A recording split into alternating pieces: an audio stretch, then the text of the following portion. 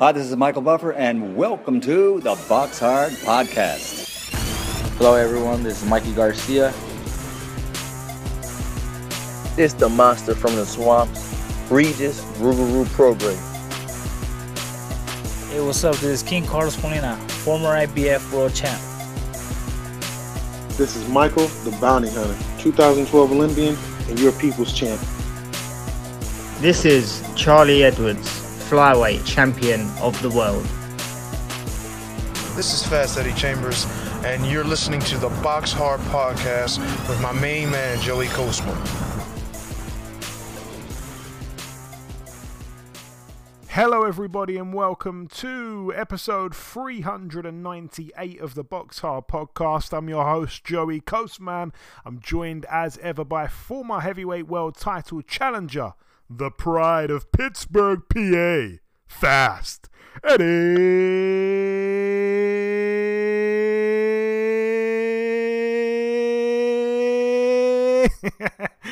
Chambers. Go on, Eddie. Damn, man, that was pretty good, Joe. Maybe we need to get you to actually do that. Yeah. How are you, but I'm good, man. How about you? Good? I'm good, man. I'm good. How about you? How you feeling this week? I'm doing well, my friend. Saying Eddie for so long took all the breath out of me to ask how you were. So I apologize about that.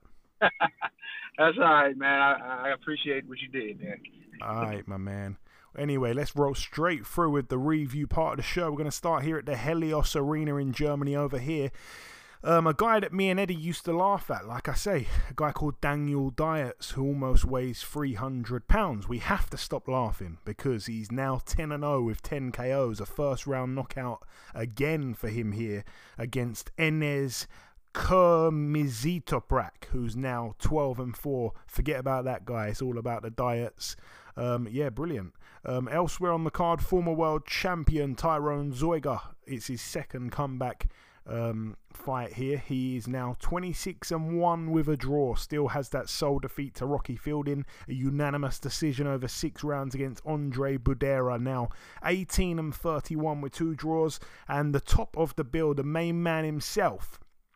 I usually like to say, I like to say that the venue, and I say it's usually the Firat Arslan Sports Hall, and I like to say who's promoting the show, Eddie, who's fighting in the main event, but sadly this one wasn't in his own arena. But anyways, Firat Arslan, 53 years of age, now 54-9 with 3 draws, a knockout in the first round against Ibrahim Yildirim, who's now 11-4. Another knockout win for Arslan. No sign of him slowing down. Moving out now to the Tupatimi Air Force Central Stadium in Bangkok, Thailand. Over here, Wisaksa Wangek, a.k.a. Sarisaket Sorungvasai, Eddie, a.k.a. Let's see if you've been listening. A.k.a. Oh, the rodent eater. Oh, there we go. Yeah. There we go, my man. Never mind. I don't even want to remember that. 52-6 with a draw these days. He might celebrate maybe with a different type of rodent, perhaps. How about just a cake? How about that? Why don't we put it out there? Just eat a cake. Something actually edible. I guess that's edible too, but Jesus, never mind. Just suggest a cake, Joe, please. Yeah, I would much prefer to see him eat a cake, but sadly that's not how he gets down, Eddie. And maybe it's part of it. You know, we've seen Juan Manuel Marquez drink his own urine. Maybe, you know, there's power behind that. No one wants to give that a go, but maybe there's some power behind eating rodents, and I would like to see him go for something a bit bigger, because that rat that he did have a picture with was only about the size of his whole face.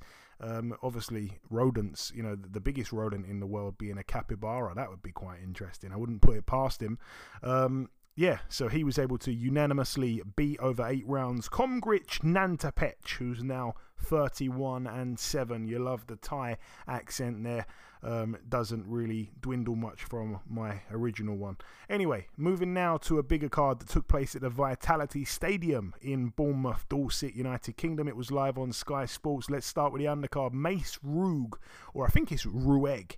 He's now 9-0. It was very predictable. A points win over 4 rounds against Dean Dodge, who's now 9-4 with a draw. I believe this fight got cut down to 4 rounds from 6 rounds because it ended up being the very final fight on the card because they didn't get a chance to throw it in any earlier, and it was untelevised. It ended up taking place after the main event when there was barely anyone left in the stadium.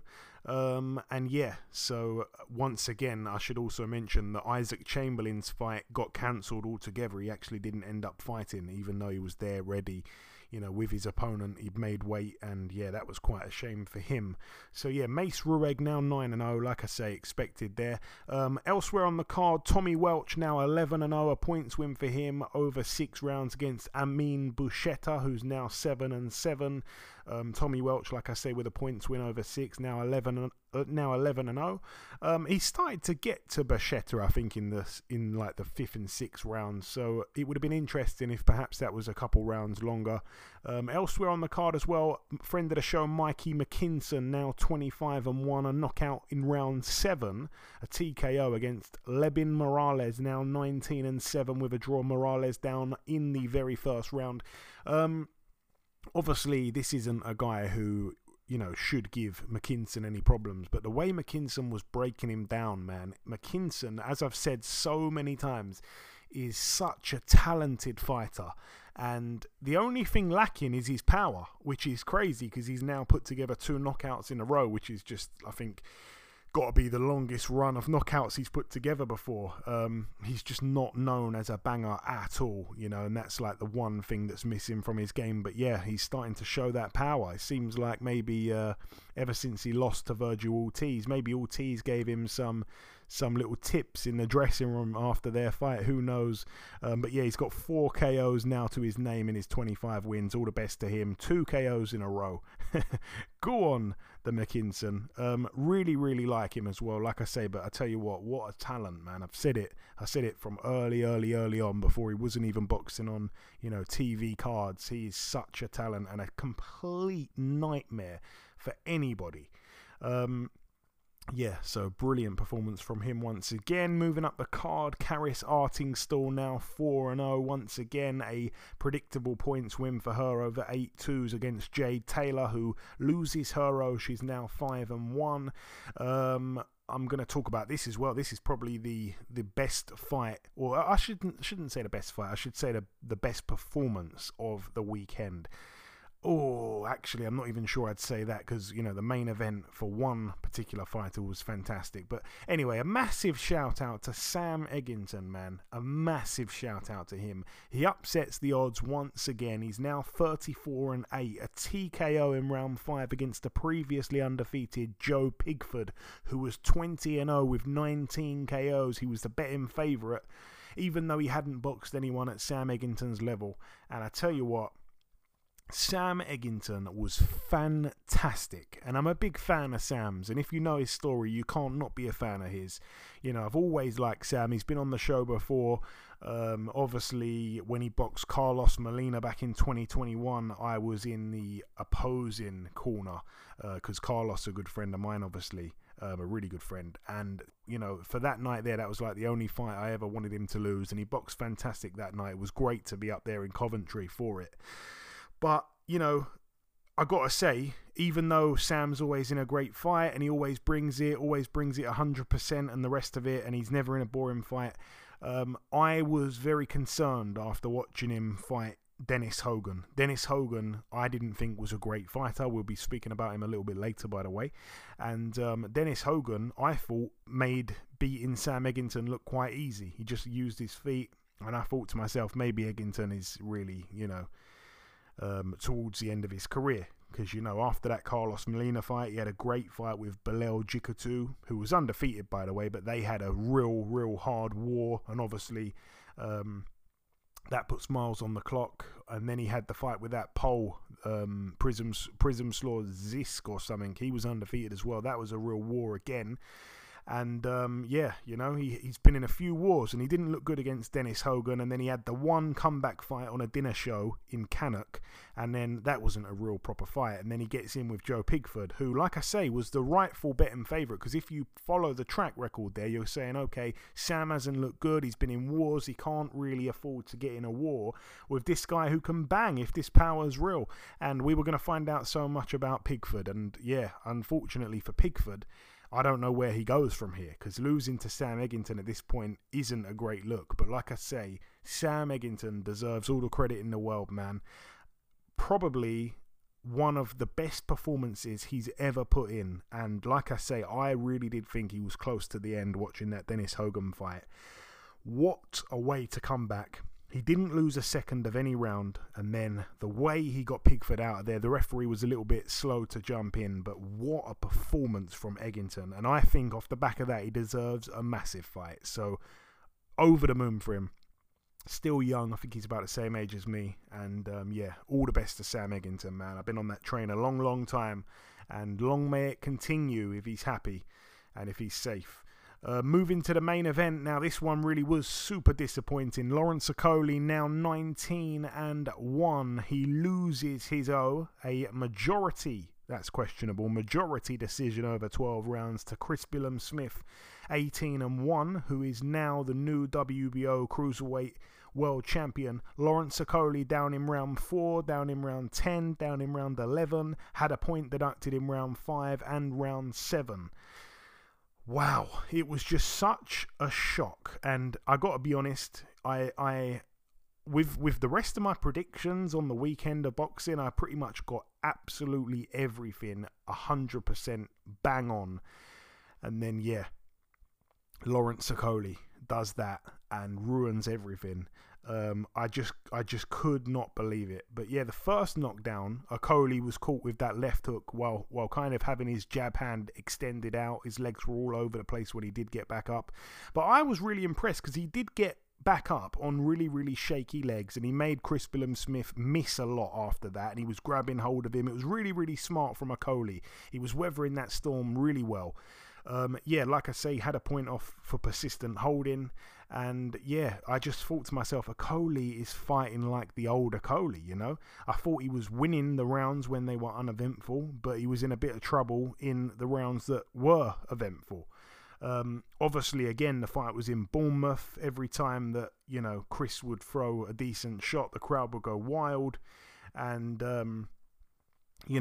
He'd been knocked down, Okolie, had a point took off, and then obviously gets knocked down again, gets another point took off, gets knocked down again. I thought that maybe at least one of the 3 knockdowns were not proper knockdowns, maybe even 2 of the 3. I think the first one was clearly a knockdown, but the second and the third I wasn't 100% sure on. It was kind of hard to see. There was a lot of he was being hit and then holding on and then falling to the floor, and it was hard to see if that really should have been a knockdown and stuff like that. A lot of, like I say, tangling of legs because Okolie's so gangly and stuff. But yeah, I mean, he was close to getting disqualified, and I just couldn't understand it as well. Like, Okolie would come out, and we're talking like round 8, round 9, mathematically it was getting impossible for him to win on points, if not already way impossible a few rounds before. But he wasn't coming out with much desperation. He was coming out and, again, attempting to hold and hold and hold. And the referee is, again, close to disqualifying him, yet he's coming out and holding and holding and holding again. He needed space to be able to land the shots he needed to land. He needed a knockout. He shouldn't be trying to hold. He should be trying to do anything but hold. So it was just such a strange performance. It was like, the old Okolie that used to do the holding all the time. But the thing is, you can't hold in a fight where you're losing badly on the scorecards. You can't keep holding, So it was one of the most bizarre, bunch of tactics I've seen in a world title fight. And also, I'm not a massive fan of the fighter, in Chris Billam-Smith and the corner in Shane McGuigan, trying hard to influence the referee to take points off and stuff like that. But again, at the same time, I was thinking, what on earth is Okolie doing? He is literally playing into their hands. Every single time he'd hold, Chris Billam-Smith would look at the referee and, you know, be shaking his head, and the crowd would be booing. And like I say, Shane McGuigan, I think, was making noise in the corner, but he didn't help himself, Okolie. He kept holding and holding and holding, and it was just so baffling. You know, every time Okolie did have space, he landed a big shot. He landed a clean shot, but he just wanted to smother his own work again and again and again and again. And yeah, like, I just couldn't get my head around it. But yeah, I don't want to take much away from Chris Billam-Smith. I'm a fan of his. I think he's a really nice guy. But yeah, I think it had a lot to do with Okolie's poor performance rather than Chris Billam-Smith's good one. Even though Chris Billam-Smith showed that he can really cope under pressure, and you know, he thrived under pressure actually, and also he's got a fantastic chin as well. He took some big shots, hung in there. He fought brilliantly, but I think it was a lot to do with how poor Okolie was, and I also feel like the referee was not really doing Okolie many favours. I think he was doing a lot of favours for Chris Billam-Smith. But yeah, you know, I do want to give credit to Shane McGuigan as well. How cool must he feel? You know, I mentioned that he was making noise in the corner trying to influence the referee, but obviously Okolie left Shane McGuigan, and their partnership looked like it was made to be. It was they were made for each other. And then he decided to leave Shane McGuigan on good terms. They didn't have a bad break. They left on, you know, amicable terms. But here we go. He goes in against his old gym mate and he loses in that fashion. You know, loses his world title, loses his O, and puts in the worst performance of his career. So Shane McGuigan must be feeling cool. And it was good sportsmanship as well from Okolie at the end. I liked that. They are friends. And yeah, we're going to see the rematch, but no one really wants to see it. And again, Eddie Hearn, I'm sure, will be quite happy because he's now done with Okolie. And every fighter that's left him to go and fight on Sky Sports has looked awful. And Okolie's just the latest on that little list. I guess, obviously, Josh Buatsi as well. They've looked awful since they've gone back to Sky.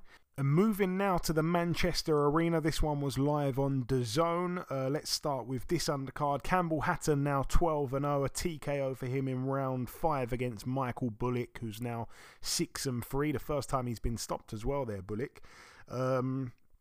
We had the debut as well of former world champion Anthony Crolla. His younger brother William Crolla made his pro debut. He was down in round 3. Not sure if it was a slip, but anyway, it was a 4-rounder, so it was a bit kind of, I think, nervy when it came to the scorecards. But anyway, he got the win. He's 1-0. He got the points win against Joe Hardy, who's now 2-10. Also on the card, Akib Fiaz. He won super narrowly by the skin of his teeth. He was down in round 6. And yeah, he managed to scrape a points win there, I think just by about 1 point, I believe it was. He was able to remain undefeated, 12-0, a points win over 8 against Costin Ion, who's now 10-4 with 2 draws. Again, that one could have gone either way. He has really been a bit of a slow burner, Akib Fiaz. Yeah, you know, I'm not entirely sure how far he's going to go based on what he's looked like thus far as a pro. Elsewhere on the card, Danny Ball moved to 13-1 with a draw. Really good win for him, actually. He was able to beat Jamie Robinson, who's now 15-6 with 2 draws, an 8th round retirement. Jamie Robinson didn't come out for round 9. And he was also down in round 2, Robinson. So Danny Ball, I expected him to win that one on points, or at least just a fight to go to points, but I was quite surprised when he actually managed to get the stoppage. Jamie Robinson, never been stopped before, been stopped for the first time there. Terry Harper, still the WBA World Super Welterweight Champion. She was able to extend her wins to 14 wins with a loss and a draw. A unanimous decision over 10 2-minute rounds against Ivana Habazin, now 21-5. Habazin only given 6 days notice. She flew from Florida to Manchester. and put in a really good performance, actually. It was super, super close. The scorecards didn't show that, unfortunately, and that was no real surprise. I thought if it goes the distance, Terry's going to get all the close rounds and stuff like that. But Habazin won a bunch of rounds and kept catching Terry Harper with the overhand right. Maybe if Habazin had a bit more notice, she could have definitely done something more there. But Terry Harper, not a great look for her.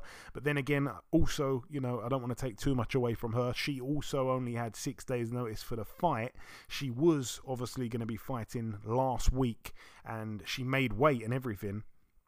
And her opponent pulled out on the day of the fight, so she had to wait a week. I guess that's probably messed around with the time that you'd peak and stuff like that, especially when you're getting down and making the weight, having to make the weight, twice in 1 week is a bit crazy. So don't take too much away from her. Credit to her still, even though I don't really like her trainer. Moving up the card once again, we'll be speaking to him in a few moments. Jack Catterall, now 27-1, a unanimous decision over 10 rounds against Darragh Foley, who's now 22-5 with a draw. It was for the vacant WBA Intercontinental Super Lightweight title. Darragh Foley down once in round 7 and once in round 9. Catterall deducted a point in round 7 for hitting Foley whilst he was down. He completely dominated the fight, Jack Catterall. Darragh Foley's got a bit of a nickname for kind of being in exciting fights all the time, but it wasn't that exciting because Jack Catterall was in full control from the bits I did see of the fight. It was obviously very hard kind of, watching one on TV, one on an iPad and one on the phone all at the same time. I didn't watch anything back, so I was kind of a little bit split between different fights at the same time. So what I did see, it looked like Jack Catterall was in full control, and I expected him to win on points, but at times it looked like he was going to be able to step on the gas maybe and get Foley out of there, but Foley still never been stopped, and credit to him, very tough guy, always comes and gives it his all. And in the main event, Maurizio Lara, he has been dethroned. He's now 26-3 with a draw. He loses his WBA World Featherweight title on the scales. Basically, he came in for a check weight and he wasn't on the check weight or nowhere near it, so the British Boxing Board of Control decided to make a decision to basically say they weren't going to allow him to even attempt to make the weight. So he was denied an opportunity of actually making the weight. They said it would be too unsafe. So for that reason, he didn't even get a chance to attempt to weigh 126. He loses his title on the scales. He was down in the second round.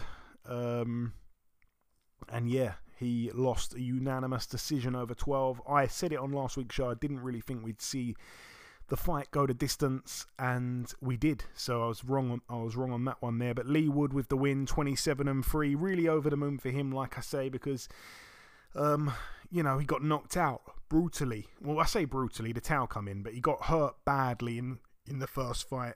We've seen what Lara can do at this level.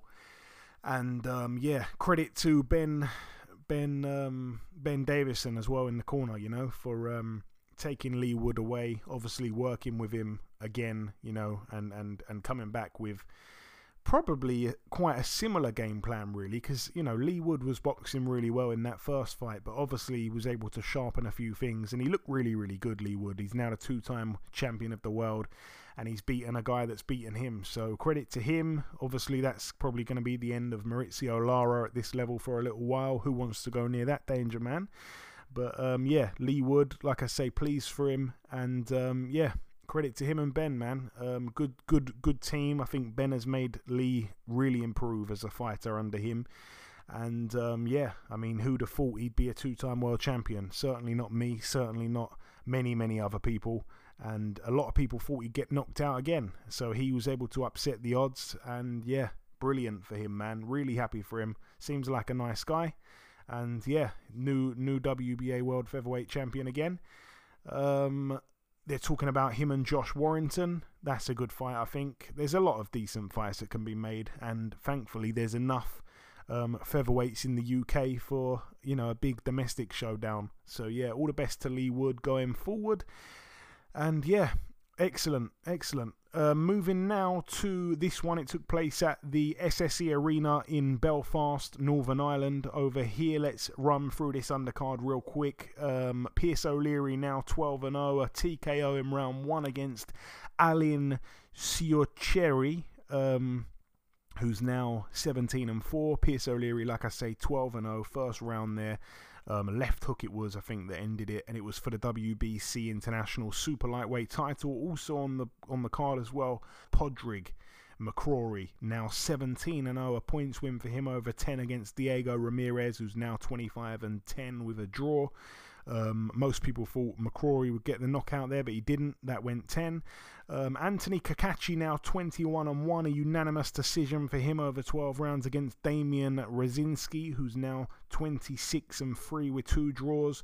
It was for the IBO World Super Featherweight title. Anthony Kakachi, it was more like a sparring session for me. I think he's a good fighter. He's got a lot of skills, obviously, Kakachi, but I don't know, there's something that for me is missing, and he's barely ever in an exciting fight, That's no knock on him. Like I say, some of the most skilled fighters in the world are so skilled that they're barely ever in a really, really, barn burner of a fight because they perfect those skills that they have. But yeah, this is a guy who's right up there in the world rankings, who is, right up there and perhaps closing in on a world title shot. But there's not the push behind him. There's not the fan base behind him, I don't think, because he just doesn't bring that excitement. And, like I said, there's something missing there. I don't think we're going to see many people staying up to watch him if he boxed for a world title in America at 4 a.m. You're going to get no viewers. It's just, I don't know. Like I say, no knock to the guy's talent, but he's getting up there in age as well, and I think it's kind of now or never. He's not a guy who's going to get 2 or 3 world title shots. I think he's going to get 1, and that's going to be that. So he's going to try to take that with both hands. He's calling out the champions and stuff, but again, I just don't really know what he brings to the table. So I'm not sure how easy it's going to be getting one of these champions to fight him, because he's a good fighter, but no fan base, no real big money, I don't think, behind him. Not a massive ticket seller as far as I'm aware. And I could be wrong about that. But anyway, moving on. Nick Ball now 18-0, a TKO in the 12th and final round against Ladumo Lamarti, who's now 21-1 with a draw. The South African loses his it was for the WBC Silver Featherweight title. Lamarti's corner threw the towel in. And it's mad, Eddie, because I doubt you saw it, but Nick Ball is this little featherweight who's about 5'2", who's got dynamite in both hands, and he fights like a Mexican. He fought an undefeated fighter here in Ladumo Lamarti, and because Lamarti's corner threw the towel in with about 30 seconds to go in the 12th round, straight away people were on Twitter, as I'm sure you're gonna not be surprised to hear, saying, why would you throw the towel in the last round with 30 seconds to go? What the hell? They could have just let him go the distance. Well, Eddie, I think those people were probably quite quick to delete their tweets when after the fight, Lamarti standing there in the corner then collapses and ends up being took out the ring on a stretcher, thankfully with oxygen. So yeah, Eddie, no surprise from the Twitter brigade jumping on an early stoppage or a corner doing the wrong thing. It just goes to show that these corners know their men better than these people do on Twitter. That's a fact. I actually saw parts of it. I saw the end of it when and Nick Ball, and it reminded me because he fought Isaac Lowe, my man from over there in the UK, and I would have thought Isaac would have been able to hit, man. That little guy is rough. He's coming to fight every fight, and like you said, he does have dynamite in both hands, speed, pretty skilled. He's not bad at all. He's a tough out for anybody right now. But Eddie, you're talking about the wrong guy. Which one? You said the small guy, right? He fought Isaac, right? Isaac Lowe. No. Oh shit! Guy? Yeah, you are. Sorry. Yeah. Nick Ball. I'm Nick like, Ball. Sorry, I know I ain't crazy. Sorry. I was laughing. I ain't crazy. I thought you were talking about the guy in the main event, Luis Lopez, who beat Michael Conlan. He also fought Isaac Lowe. Okay, sorry. No. I remember Nick. But I remember this guy. I remember him, and then I seen him in the fight, and I was like, oh wow, he's fighting this dude. And I seen him, and it was in the same situation. He was putting his hands on him in a crazy way, especially at the end. And it looked like, I didn't realize that it was like I don't know if I was paying attention or if I was watching the fight fully, but it was like the last 30 seconds of the fight where he ended up getting stopped, and it's like damn. But just like you said, brave corners, not necessarily brave corners in this situation, but the brave crowd watching the fight. Oh, you could have let him go the distance. Oh, he could have fought a few more seconds. Yeah, he could have fought a few more seconds. You say that, but you don't see his eyes in the corner. You don't see him closely. You don't know him like his corner does, like his people, like who he most likely in cases who he's come up with, who he's trained with. So in those situations, it's kind of hard to say, hey, oh, don't stop the fight. You'll never hear me say that. You'll never hear me get mad about a guy like a corner coming up, stopping the fight at any point, because you just don't know what's going on. You're not there physically, so it's hard to tell. But yeah, and look, he collapses. It could have been even more serious. I mean, I don't know what's going on with him now. Maybe we should find out. But at the end of the day, man, this sport is dangerous. You know what I mean? You can say what you want to say about these guys stopping fights early or whatever, but I'd rather be too early than too late. You understand what I'm saying? Yeah, absolutely. And the latest I've heard is that, he is, continuing to improve in his health, but he is still in the hospital as we speak, as far as I'm aware. So prayers with Ladumo, Lamarty. Like I say, thank God that the corner did throw the towel in, because they may have saved his life, actually. So it just makes me laugh, some of the people calling for the towel to have not come in. I'm sure those tweets have been deleted. I'm not going to say who tweeted it, but a big page on Twitter did tweet it, and instantly I thought, oh, I'm not so sure. I saw something that didn't make me feel too great, and then when I seen him collapse, I thought, okay, I hope that tweet's been deleted now, because it is insensitive. Moving up to the main event on that card as well, another guy who boxed Isaac Lowe in the past, Luis Alberto Lopez, now 28-2. It was his 30th pro fight. He was able to successfully defend his IBF World Featherweight title. I thought he'd knock out Michael Conlan. He did. He knocked him out in round 5. Michael Conlan now 18-2.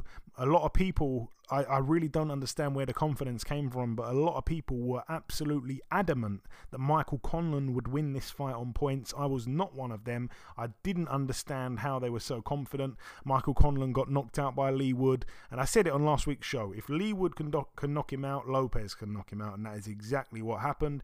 I think the first couple rounds, Conlan boxed okay, and then, I just thought it's only a matter of time till he gets caught. And he did get caught, and it was no surprise at all. And yeah, it was a great shot, that right uppercut as well, perfect, right on the chin from Lopez. The corner threw the towel in, and yeah, it's heartbreak for Conlan. And I did say that it's now or never. I don't know if he's going to be getting another shot. We'll have to wait and see. I'm sure he'd like to obviously try again, but yeah, Jamie Conlan had quite a short career, boxed for a world title and then didn't hang around for too long. I don't know if Conlan is going to be the same and maybe retire, after only a small amount of fights. I think his style is still very amateur-like, and I just don't think he's adapted that well to the pros. And I keep going back to it. When he turned over at the same time as Shakur Stevenson. Stevenson and him, they were talking about those two fighting down the line. Look where Stevenson is now, and look where Michael Conlan is. It's just worlds apart. And yeah, Michael Conlan has really struggled, I think, to adapt as a pro. That's my opinion. And it's another heartbreak for Irish boxing. Irish boxing at the moment is in a terrible place. Katie Taylor losing, Gary Cully losing. It's in a bad place. And yeah, moving now to the final card to mention. It took place at the Fantasy Springs Casino in Indio, California, USA. It was on DAZN as well. Oscar De La Hoya, Golden Boy Promotions. One fight to mention, the main event. I didn't see it, but the result was Alexis Rocha with a knockout in round 5. He's now 23-1, a KO against Anthony Young, who's now 24-3. So that one was for the for the WBO, NABO welterweight title. All the best there to Alexis Rocha. I thought he'd win that one quite easily, and he did. So that is that. That brings the review part to a close. The final thing for me to do in this part is to welcome this week's special guest. Ladies and gentlemen, please welcome a man who on paper goes down as a former super lightweight world title challenger, but I think he deserves to be announced, in my opinion, as the uncrowned and undefeated, undisputed super lightweight world champion. It is, of course, Mr. Jack Catterall. Jack, welcome back on the show, my man. Thank you, Joey. How are we keeping? Not too bad, my friend. How are you? Yeah, all good, thank you. Nice. But we're on now Wednesday, so a couple of days since the fight on Saturday. Just had a few days at home, let my body recover, spent some time with the family, but I'm in good spirits. Excellent stuff, my man. So, Jack, we last spoke back in September of 2021. At that time, you were getting ready to fight Josh Taylor. I think the fight originally was scheduled for December 18th. Obviously, it ended up taking place in February of 2022. I know it's obviously a while ago now, but we haven't spoken since. If you can, Jack, just talk me through what you remember of the fight. And obviously, I just wanted to ask as well how you feel about it now, over a year on. Yeah, so we had a great preparation for the fight. Enjoyed the build-up to it. We had a great week in Scotland in the build-up to the fight, and I felt the fight, I boxed hard. I wanted to box in that fight. I felt I controlled the pace, the distance, shut all his attacks down, and I think I've breezed through the fight quite comfortably. Had him down once. Looking back, maybe I could have capitalised on that a bit more. But I felt I won the fight quite handily. Obviously, we know what went on with the scorecard that night, and I think in the immediate aftermath there was a period maybe of about a week or two where I was bummed out about it, but ultimately I knew, although there was a lot of uproar and media attention on it, you kind of have to swallow it and accept that nothing is going to be done about it, and if I'm to carry on boxing as a career, that I'd have to pick myself up and move forward. So, but then after that, it was quite a funny period of time for me in my career where promoter contracts, fights, the rematch falling through, other fights falling through. So you're going through a time period of 15 months where you kind of close the book on it. There's so much rumours and dates scheduled for the rematch. Ultimately, that didn't happen immediately. And then, yeah, I wouldn't say it was a difficult time. I think the few weeks after the fight were difficult, but I kind of knew I had to regroup and get my stuff together and get back on the charge for them world titles. And ultimately, we got back in the picture on Saturday. And Jack, I appreciate you summing that up, but obviously it's so much easier to say than do, and obviously you would have had to go through that. It kind of made me feel a little bit like I remember when Tyson Fury returned against Deontay Wilder. Obviously, he'd spent that time out of the ring, and a lot of people felt he just put in the performance of his career to do that to Wilder in the first fight, and he was only given the draw. And you kind of thought, how on earth do you dust yourself back down, go back to the gym again and come back and win again? Like, you've boxed out your skin. And I think a lot of people probably thought that in the Josh Taylor fight, maybe that's the best performance we'd ever seen from you. How on earth can you go back and go, that's fine, I'm going to swallow that and come back and continue to improve on it? It's so difficult. But like I said, it was great to see you back in the ring on Saturday. I did want to say as well, a lot of Scottish boxing fans, I think, I'm going to say it now, very, very biased to Josh Taylor, but even the most biased of Scottish Taylor fans had to admit he did not win that fight. I saw a lot of that on the night. Yeah, of course. I mean, going back to what you just said a minute ago, I enjoy boxing and I'm passionate about it, and I've said it before and I'll say it again, I do believe the best years are ahead of me. People might have pipped and said that it was an out-of-skin performance and I may not be able to perform at that level again, but I'm in the gym constantly sparring. I feel like I'm only getting better, so to be kept out of the ring through no fault of my own, it's been frustrating, but oh, I'm losing you a bit, Jack. How I feel I can perform, and Oh, sorry, Joey, can you hear me? I lost you for about 5 seconds there. Sorry, man. Have you got... You're back now. Yeah, that's fine. So, yeah, I just want to kick on now and get active and keep performing and get back to them world title fights and show that I do belong at that top level in boxing. Yeah, and like I say, not to dwell too much on the past, but yeah, I remember after the fight, I kind of spent a lot of time thinking about what could be done by the sanctioning bodies to make it up to you. And, you know, there really was nothing. I mean, it was just, nothing's going to bring back that moment unless we get a time machine out.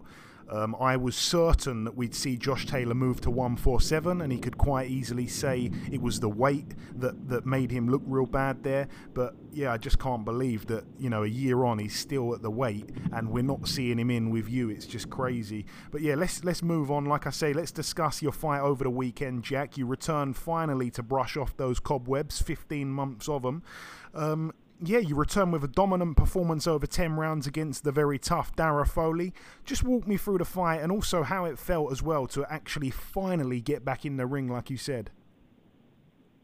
Yeah, there was a mix of emotions on Saturday. A lot of relief, long preparation for this fight. I had to be careful that I didn't peak too soon. We've had 3 fights scheduled in that 15 months. So I've been in the gym, working, peaking, coming back down, and we got the deal done with Matchroom, and quite soon after that they give us a date against Foley, so that was exciting, and I enjoyed the whole experience of it, being with a new promotional company, the fight week build up, the fight being in my hometown, so to speak. It was good, and you know what, I had tremendous support Saturday, and really grateful for that. A lot of people turned out, and it felt like, although we had Wood as the main event, it felt like everybody was there for me on Saturday. So it was nice, and 15 months being in the dressing room, lacing up the boots and putting the small gloves on, it excited me, and I knew that I had to put on a good performance Saturday, and I put that pressure on myself because 15 months out the ring, and we're talking about a fighter in Foley that's had the activities, had the momentum. He's coming off his career best win only a matter of 10, 12 weeks ago. And he got the same notice for the fight that I did. That fight had been proposed to him quite immediately. So I knew he was going to come. He was going to be fit, prepared. So I knew I had to be on my A game on Saturday. And Jack, obviously it's very soon after the fight. But do you have a plan of what you want to do next? Maybe when you want to box again? Yeah, I think activity is going to be key for me now. I don't really want to be sitting about waiting 6-9 months between fights. Certainly not 15 months. But I'm hopeful. There's already been dates looming of September, October dates. That would fit well for me. And I want to get involved now. I mean, Taylor's still got one of the titles. Like you just said, he's still at 140. So if he gets through Lopez, maybe that's a potential fight. But a fight that I'm really interested in is the Regis Prograis fight. We know he fights in 2.5 weeks' time, so I'll be keeping a close eye on that one. But that's a fight that I would definitely like to get involved in. And I remember you calling out Regis, quite soon after the Taylor fight. If I'm not mistaken, I think you even called him out before he had a belt. Regis is a friend of the show. He's a friend of mine. He was on the podcast last week, actually. But when you called out his name initially, I was like, I don't want to see that fight. I might be unpopular in my opinion, but my reason is, if anyone deserves an easy route to a world title, it's you, and everyone knows that. I think Regis is obviously a tough fight. I'm not saying you'd lose, but I'm saying it's a tough fight. That's a hard fight. I don't feel like you need or deserve to go through a hard fight necessarily, because he could potentially be, excuse me there, one or two in the division. This is a real good fighter who, in his one loss, again, like yourself, narrowly lost to Taylor on points. Yeah, of course, and I appreciate and understand what you mean by that. But I think on the flip side, we were talking about Regis. He's got the WBC world title. We've both only got the same stripe on our record, and I want to test myself. I want to see how good Jack Catterall is, and I want to fight. We fought Josh when he was probably rated as number 1 in the division, and I mean, I think realistically, we're now under the same promotional banner. I don't see many roadblocks stopping that fight from happening, and I get it. There's probably easier options to try and get down the world title. Romero, I'm now probably rated in the WBA after picking up the international belt. I know he's scheduled to fight Ohara, but I want to be involved in some big fights, and I feel like I deserve that. I feel like I dipped my toes in at that world level. I performed well, didn't get the decision, but I'm ready to get straight back to it now and see what big fights we can get involved in. And Jack, you've actually mentioned 2 fights I wanted to get your take on as well. Obviously, Josh Taylor boxes Teofimo Lopez in about 10 days' time in New York. I wanted to get your take on that. And also, you mentioned it as well, Romero against Ohara Davies, your former foe. If you can give me your opinion or prediction or take for those 2 fights, that'd be great. Yeah, I'm interested for the Taylor Lopez fight. Obviously, boxing Taylor last, I'll be keeping a close eye on that. Very interesting matchup. We're talking about Lopez. It's his second fight now at 140. In my opinion, I didn't think he performed great, and he was very, very lucky to get the decision in his debut at 140. Again, phenomenal fighter though for what he's achieved in the lead up to that last fight. And then opposite to him, Taylor, who only fought 15 months ago, who was extremely lucky to get the decision, who since then has picked up numerous injuries. We had the fight scheduled twice. The fight's been pulled, and quite serious injuries really. And he seems like he's, from the outside, recovered quite quickly, but how well he has recovered, we're yet to see. Quite an interesting matchup, and I wouldn't like to make a prediction, but I wouldn't be surprised if Taylor ran through Lopez. Contrary to that, I wouldn't be surprised if Lopez has had that time to grow into the weight and perform better than he did last time and caused Taylor a lot of problems. So I'll certainly be watching, and I'll certainly be interested in fighting one of the winners. Secondly, we've got Romero, WBA champion. Ohara's been ordered to fight him now, so interesting. And this might be an unpopular take, but I don't think Rolly's going to fight Ohara. I don't think there's an awful lot of interest in that fight. I know it's been ordered now. I'm not seeing anything from Rolly's side, but I wouldn't be surprised if he vacated that belt and looked to fight somebody else. And we look at Ohara possibly fighting for a vacant world title, and we'll see. Yeah, I can see that same scenario playing out, actually. And just before we wrap things up, Jack, I want to finish on a real nice positive note. I bet the gym is absolutely buzzing after Chantel's performance in Ireland. Wow. Absolutely over the moon. You know what? It was, selfishly, it made our fight week that much better. Chantel performed out of her skin, performed like we knew she could. She gone over there and done exactly what she needed to do.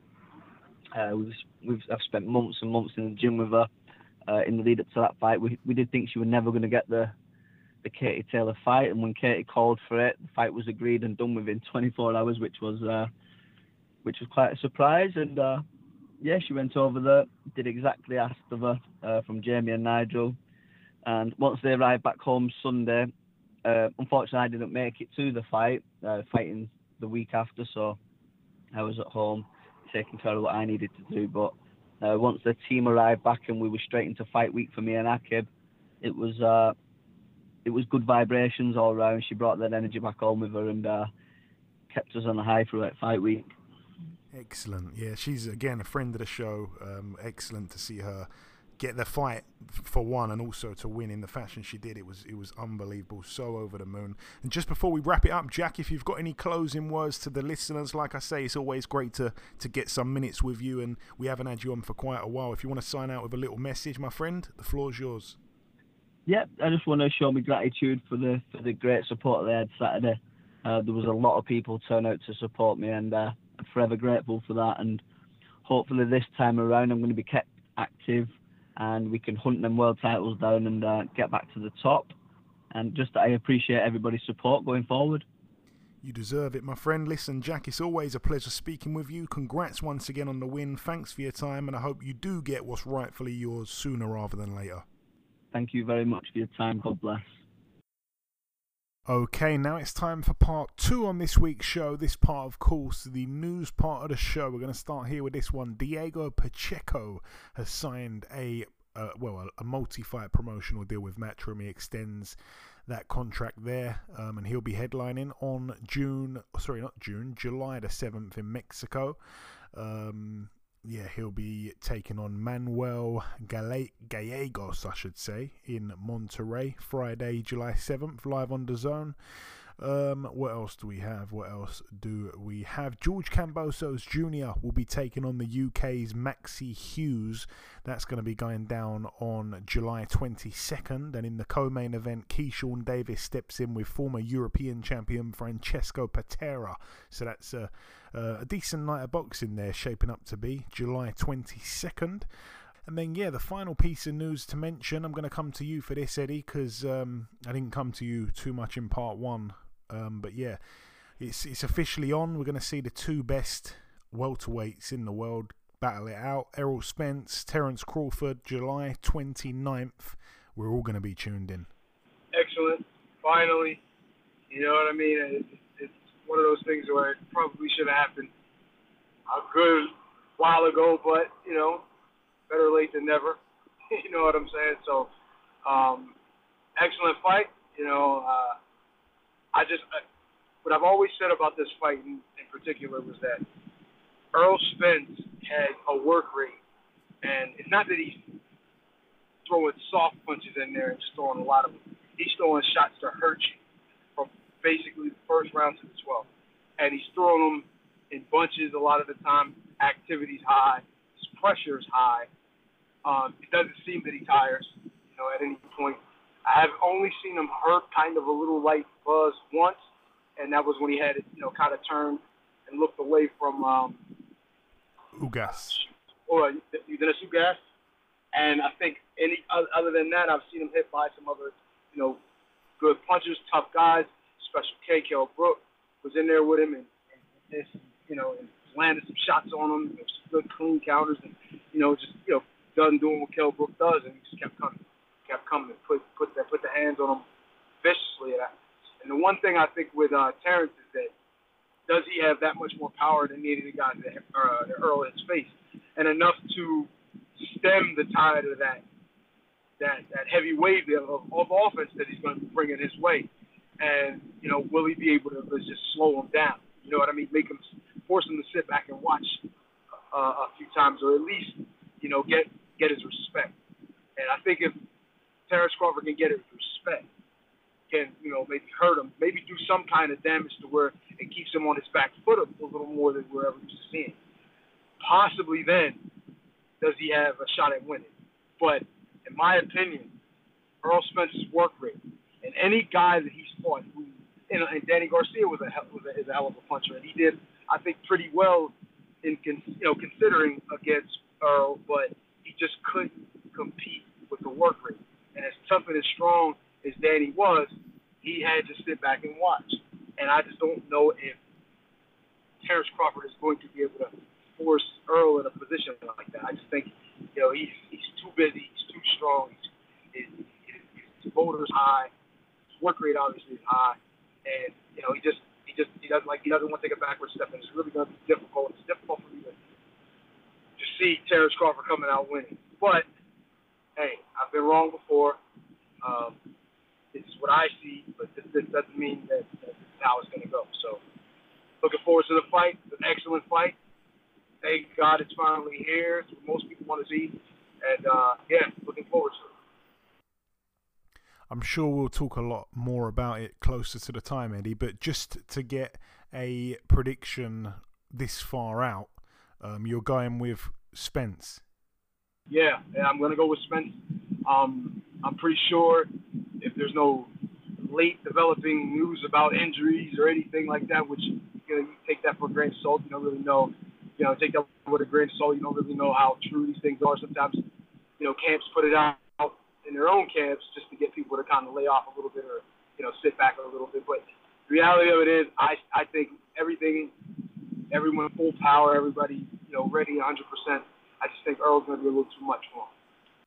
Well, there we go. It'd be interesting to see what you think closer to the fight. I'm going with Terence Crawford. I've always felt that Crawford would win that fight if we ever did see it. We're going to see it. And it's fantastic that it's only, 8 weeks away, so we don't have to wait too long for it. That's it for the news. Moving on to the preview part of the show. Only 2 cards to mention. This one takes place later tonight at the Montreal Casino in Quebec, Canada. Over here, we're going to see Eric Bazinian. He's 29-0, looking for win number 30. It's for the NABA Super Middleweight title and the NABF Super Middleweight title. He gets in with Jose De Jesus Macias, who is 28-11 with 4 draws. Only been stopped 1 time, though, in his 11 losses, and that one was back in 2017. Since then, he's been in with a couple of decent fighters: Mikkel Zuski, Salaman Sissoko, Kerman Leharaga, Pavel Silyajin. None of them have stopped him, so I'm expecting Eric Bazinian to probably win that one on points, to be honest with you, even though he can punch. Obviously, last time out went the distance with Alontes Fox. Elsewhere on that card as well, I should mention one other fight. We're going to see Steve Claggett, who is 34-7 with 2 draws, fighting for the vacant NABF super lightweight title against Alberto Machado, who's 23-3.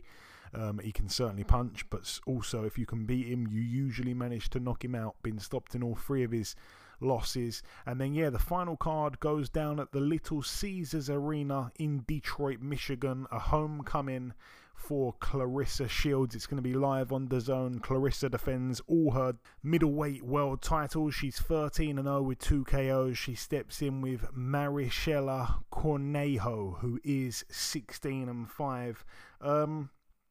Interesting thing here, obviously we know that Clarissa Shields was originally scheduled to take on Hannah Gabriels, who once upon a time they both fought, and Gabriels knocked Clarissa down but ended up losing by unanimous decision over 10 rounds. Hannah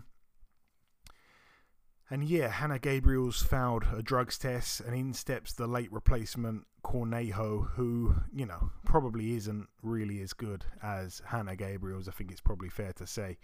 And we're getting a bit of a late replacement here, but Cornejo is tough. Never been stopped in her 5 losses. They've all been on points. Twice to Franchon Cruz DAZN as well. She gave her a good fight, I think, in the first one. She's been in there with some decent fighters and the rest of it. I would expect Clarissa to certainly win the fight, obviously, and I am wondering if maybe, I know it's a big shout, and it's probably not worth it for the odds, because the odds are probably not great, but I wouldn't be surprised if Clarissa actually got a stoppage here, just because Cornejo hasn't had too much notice, and the fact that she's only boxed once in the last year and the last 15 months actually. She's only boxed once, and the fight only went 1 round. She boxed a girl who was 0-1 and stopped her in the first round. So she's not been very active. She hasn't beaten anyone with a winning record for over 4 years. She's 3-2 in her last 5 fights, but like I say, all 3 wins were to people with either losing records or drawing records. 2-2 was one of the ladies. So I'm not expecting too much really from Cornejo. Also, the age as well. She's 36 years of age. Clarissa very much seems in her prime, 28 years of age. So I'm expecting Clarissa to really look good in that fight, and I wouldn't be surprised if we did see a stoppage, but then it's probably still not worth the punt, because it's not going to be like risk reward factor. It's probably still not worth it unless you see a mad price. But all the best to Clarissa. Remember, if you haven't been listening to the podcast long, you can go onto YouTube and you can hear me sing a duet with Clarissa, which is when, back in the day, our interview took an interesting turn and we sang a song together. It's a true story. Look it up on YouTube. But anyway, that is it, though, for the preview part of the show. In part 1, we did the review part. Then we welcomed our special guest, the uncrowned, super lightweight, undisputed world champion, Mr. Jack Catterall. And then, in part 2, we did the news. We've just wrapped up the preview part. The final thing for me to do is to come in with the outro, which I'll do in just a few seconds. Okay, and this wraps up episode 398 of the BoxHard Podcast. I've been your host, Joey Coastman. Eddie Chambers has been with me for the duration of the show. A huge shout out to this week's special guest, the former super lightweight world title challenger, Mr. Jack Catterall. The biggest thanks of all, though, goes out to you, the listeners. Thanks once again for tuning in. If you do have a spare minute, please leave us a review on iTunes or Spotify or wherever you listen to this podcast. That's about everything though from myself. Enjoy your weekends, people. Stay safe, and we shall see you all again next week.